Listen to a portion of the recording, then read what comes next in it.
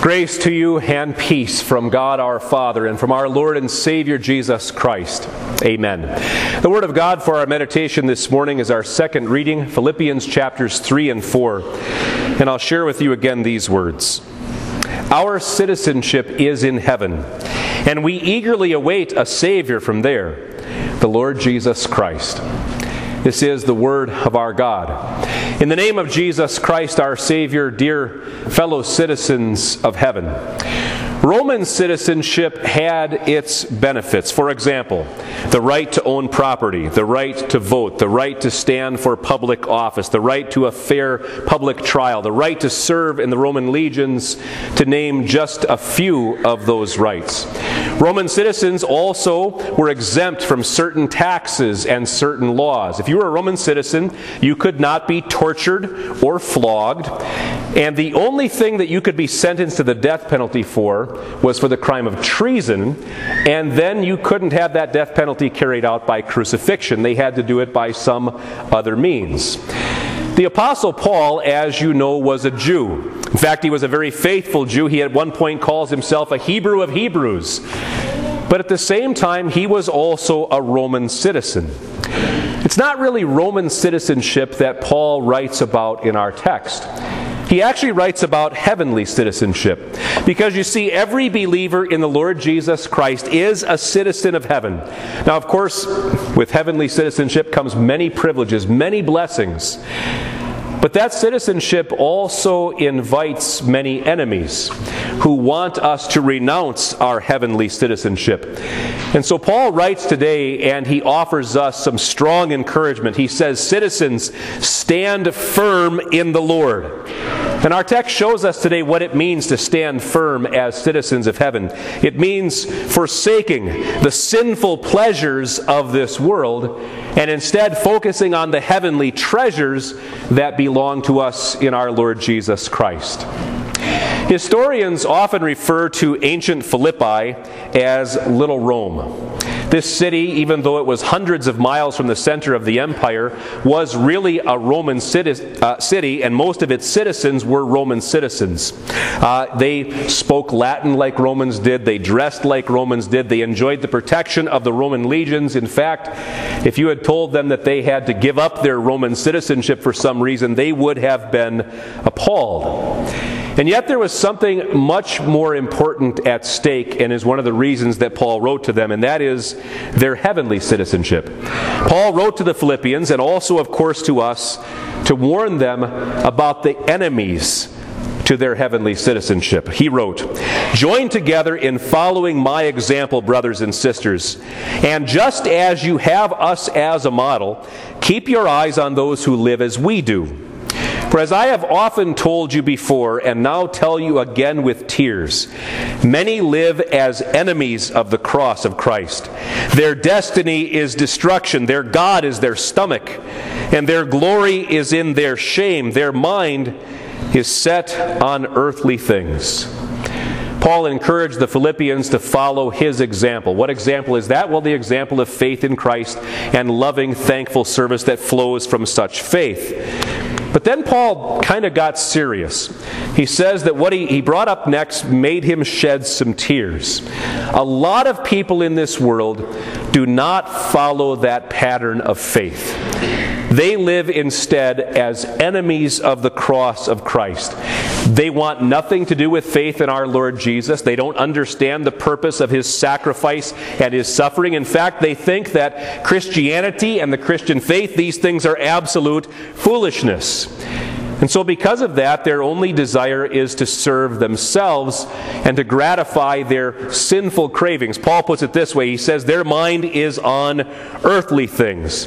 They aren't concerned about heavenly, spiritual matters about salvation. They have 2 feet planted firmly in the unbelieving world. Well, that's not us, right? Well, no. Thanks be to God, my friends, that's not us, because by God's grace alone, we are believers in our Lord and Savior Jesus Christ, and all thanks and praise to Him for that. And yet, my friends, it's a dangerous world. temptations abound. We are under constant attack from every direction. The times and days are perilous. Satan comes at us hard every single day, trying to cut us off from Christ, trying to get us to renounce our heavenly citizenship. Our own sinful nature is constantly suggesting to us that we can have our cake and we can eat it too. In other words, we can live like the rest of the world. We can enjoy all those sinful pleasures and yet still hang on to our faith in Jesus Christ. My friends, that is a dangerous, dangerous notion. Paul tells us the terrible results that can come as the result of such thinking. He tells us that Satan wants to convince us that living like the rest of the world is just fun, fun, fun. But here's the thing. Satan highlights the fun of sin, but he forgets to tell you about the pain, the suffering, and the ultimate destruction that result from it. My friends, if we become stomach worshipers, as Paul puts it, if we just give in to our sinful appetites, and that's all we want to do is serve those cravings, the results will be anything but fun. The results will be truly disastrous because you see, a sinful lifestyle, it wrecks health, it ruins relationships, it destroys reputations, it causes the loss of so many blessings that our God wants us to have. It threatens to drive faith from our hearts, and in general, it just makes a big mess out of life. But you know something? The mess that sinful living causes in this life is nothing compared to what it can bring in the next. This is what Paul wrote to the Galatians. He said, "I warn you that those who live like this will not inherit the kingdom of God." Unbelievers, enemies of the cross of Christ, who live only to gratify their sinful natures, will spend eternity in hell. That is a fact. And, my friends, it is also a strong warning for us. Don't join them. Don't do what they do. Don't fool yourself into thinking that you can live like a pig Monday through Saturday and then come into church on Sunday morning and say your prayers and everything will be okay as you go back to that sinful lifestyle. No, resist such urges. Forsake the sinful pleasures of this unbelieving world by which Satan wants to undermine and destroy your faith. Instead, cling to Christ by faith. Hang on to this blessed citizenship in heaven that He has given you. Stand firm in the Lord. In Acts chapter 22, we find a really interesting account in the life of the Apostle Paul. Paul was in Jerusalem, and some of his enemies got together and convinced the authorities that Paul was there just making trouble, and they managed to get him arrested. The centurion gave the order for the Apostle Paul to be flogged. Now remember, he's a Roman citizen.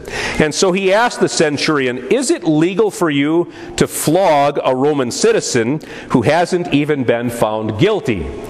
So Paul couldn't be flogged, and he hadn't had his trial yet either. So this was a problem. The centurion went to his commander and brought up the matter. The commander came to the Apostle Paul, and he asked him, "Are you a Roman citizen?" When Paul answered in the affirmative, that man responded in a strange way. He said, "I had to pay a big price for my citizenship." And then Paul said, "I was born a citizen." Isn't that interesting? So Roman citizenship could be bought for the right price.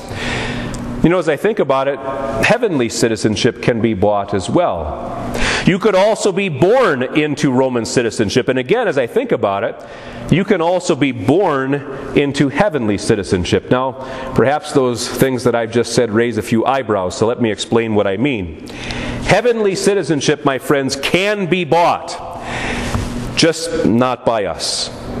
Our citizenship in heaven was bought for us by our Lord Jesus Christ. The price that He paid for us was astronomical. The cost was more than we could ever imagine. Jesus paid for our citizenship with His perfect obedience and His holy blood. We enjoy heavenly citizenship because our Lord Jesus, during His 33 years or so of life on this earth, got up every single morning and obeyed all of His Father's commands in His thoughts and desires, His words and His actions flawlessly, without fail. He went to bed each night with no sins to confess. And our God graciously credits His perfect life to us by faith in Jesus as if we were the ones who lived it. We enjoy heavenly citizenship because Jesus Christ, the righteous one, endured an indignity that no Roman citizen would ever have had to endure. He was nailed to a cross.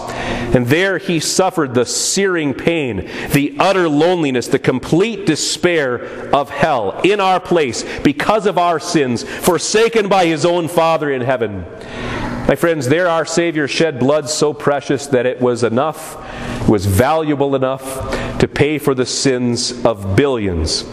Yes, my friends, citizenship in heaven can be bought and has been bought for us by our Lord and Savior Jesus Christ. That's for you and for me and for all people. This precious citizenship, this gift bought and paid for by our Lord Jesus, is also yours, my friends, by birth. And I, of course, do not mean natural birth, because we were born into this world anything but citizens of heaven. We were born descendants of our first parents, Adam and Eve. We were born those who inherited sin. And so we were born into this world children of the devil, citizens of hell. Perhaps it's more accurate if I refer to this birth as rebirth. This is what Jesus said: "No one can enter the kingdom of God unless they are born of water and the Spirit." My friends, through the Spirit's work in baptism, each one of you is born again, adopted by our Father in heaven, made citizens of His heavenly kingdom. Through this washing of rebirth and renewal, you became the children of God and the citizens of heaven. But boy, we're not there yet, are we? We're not in heaven. Look around you, far from it. We still live in this sin-sick, dangerous, violent, ugly mess of a world. It can truly at times be a hellish place. And yet, my friends, I want you to note something very carefully. The Apostle Paul did not write, "Our citizenship will be in heaven one day." He said, our citizenship is in heaven. Heaven belongs to us right now. It is our current possession through faith in our Lord Jesus Christ. I want you to imagine that you're traveling in a foreign country and you lose your passport, which, in addition to being kind of annoying, can also be a fairly serious matter. It can get you into trouble. So you go to the U.S. Embassy because you need to obtain a replacement passport. And as you're waiting there in the embassy lobby, you do not at that time cease to be a citizen of the United States. You're just there waiting for a new passport, and you need that passport so that you can have the legal documentation that will allow you to continue your trip and eventually to go home. But you remain a U.S. citizen even when you've lost your passport. Paul tells us our citizenship is in heaven. And we eagerly await a Savior from there, the Lord Jesus Christ, who by the power that enables Him to bring everything under His control will transform our lowly bodies so that they will be like His glorious body. You see, my friends, we're just travelers here on this earth. We're just here for a little while. As the beloved hymn puts it, I'm but a stranger here. Heaven is my home. But our passports have been stamped red in the blood of Jesus, marking us as the citizens of heaven. We are the citizens of heaven, but now we are waiting for a little while. We are waiting for our Lord Jesus to come back and take us to be with Him, to the place that He has prepared for us, to the heavenly homeland that He has secured for us by His perfect life and by His precious blood. When we die, at the moment of our death, our souls go to be with Him forever in heaven. And yet we also have this promise that one day Jesus is going to come again. And He's going to raise up even our bodies from the dust of death. He's going to glorify them to be like His own sin-free and glorious body. And then He's going to unite body and soul together and bring us to be with Him forever and ever in heaven. And just think of that, my friends, glorified bodies, which means sin and all its consequences, including our daily struggle against our sinful nature. All of that is going to be gone. There'll be nothing left but perfect peace and perfect joy in the heavenly city above. U.S. citizenship, like Roman citizenship, has its benefits. The right to vote, the right to hold public office, protection under the Constitution, life, liberty, the pursuit of happiness, the American dream, right? And that's why there are so many people who want to gain citizenship in our great nation. But my friends, you possess an infinitely greater citizenship. You live in an infinitely greater nation, a heavenly kingdom. And you have this blessed status because of the suffering and death and resurrection of our Lord and Savior Jesus Christ. Don't let your citizenship slip away. Forsake the sinful pleasures of this world. Hold on to, concentrate on the treasures that you have in your Lord Jesus Christ. Cling in faith to Him. Dear citizens, stand firm in the Lord. God grant that to us all for Jesus' sake. Amen.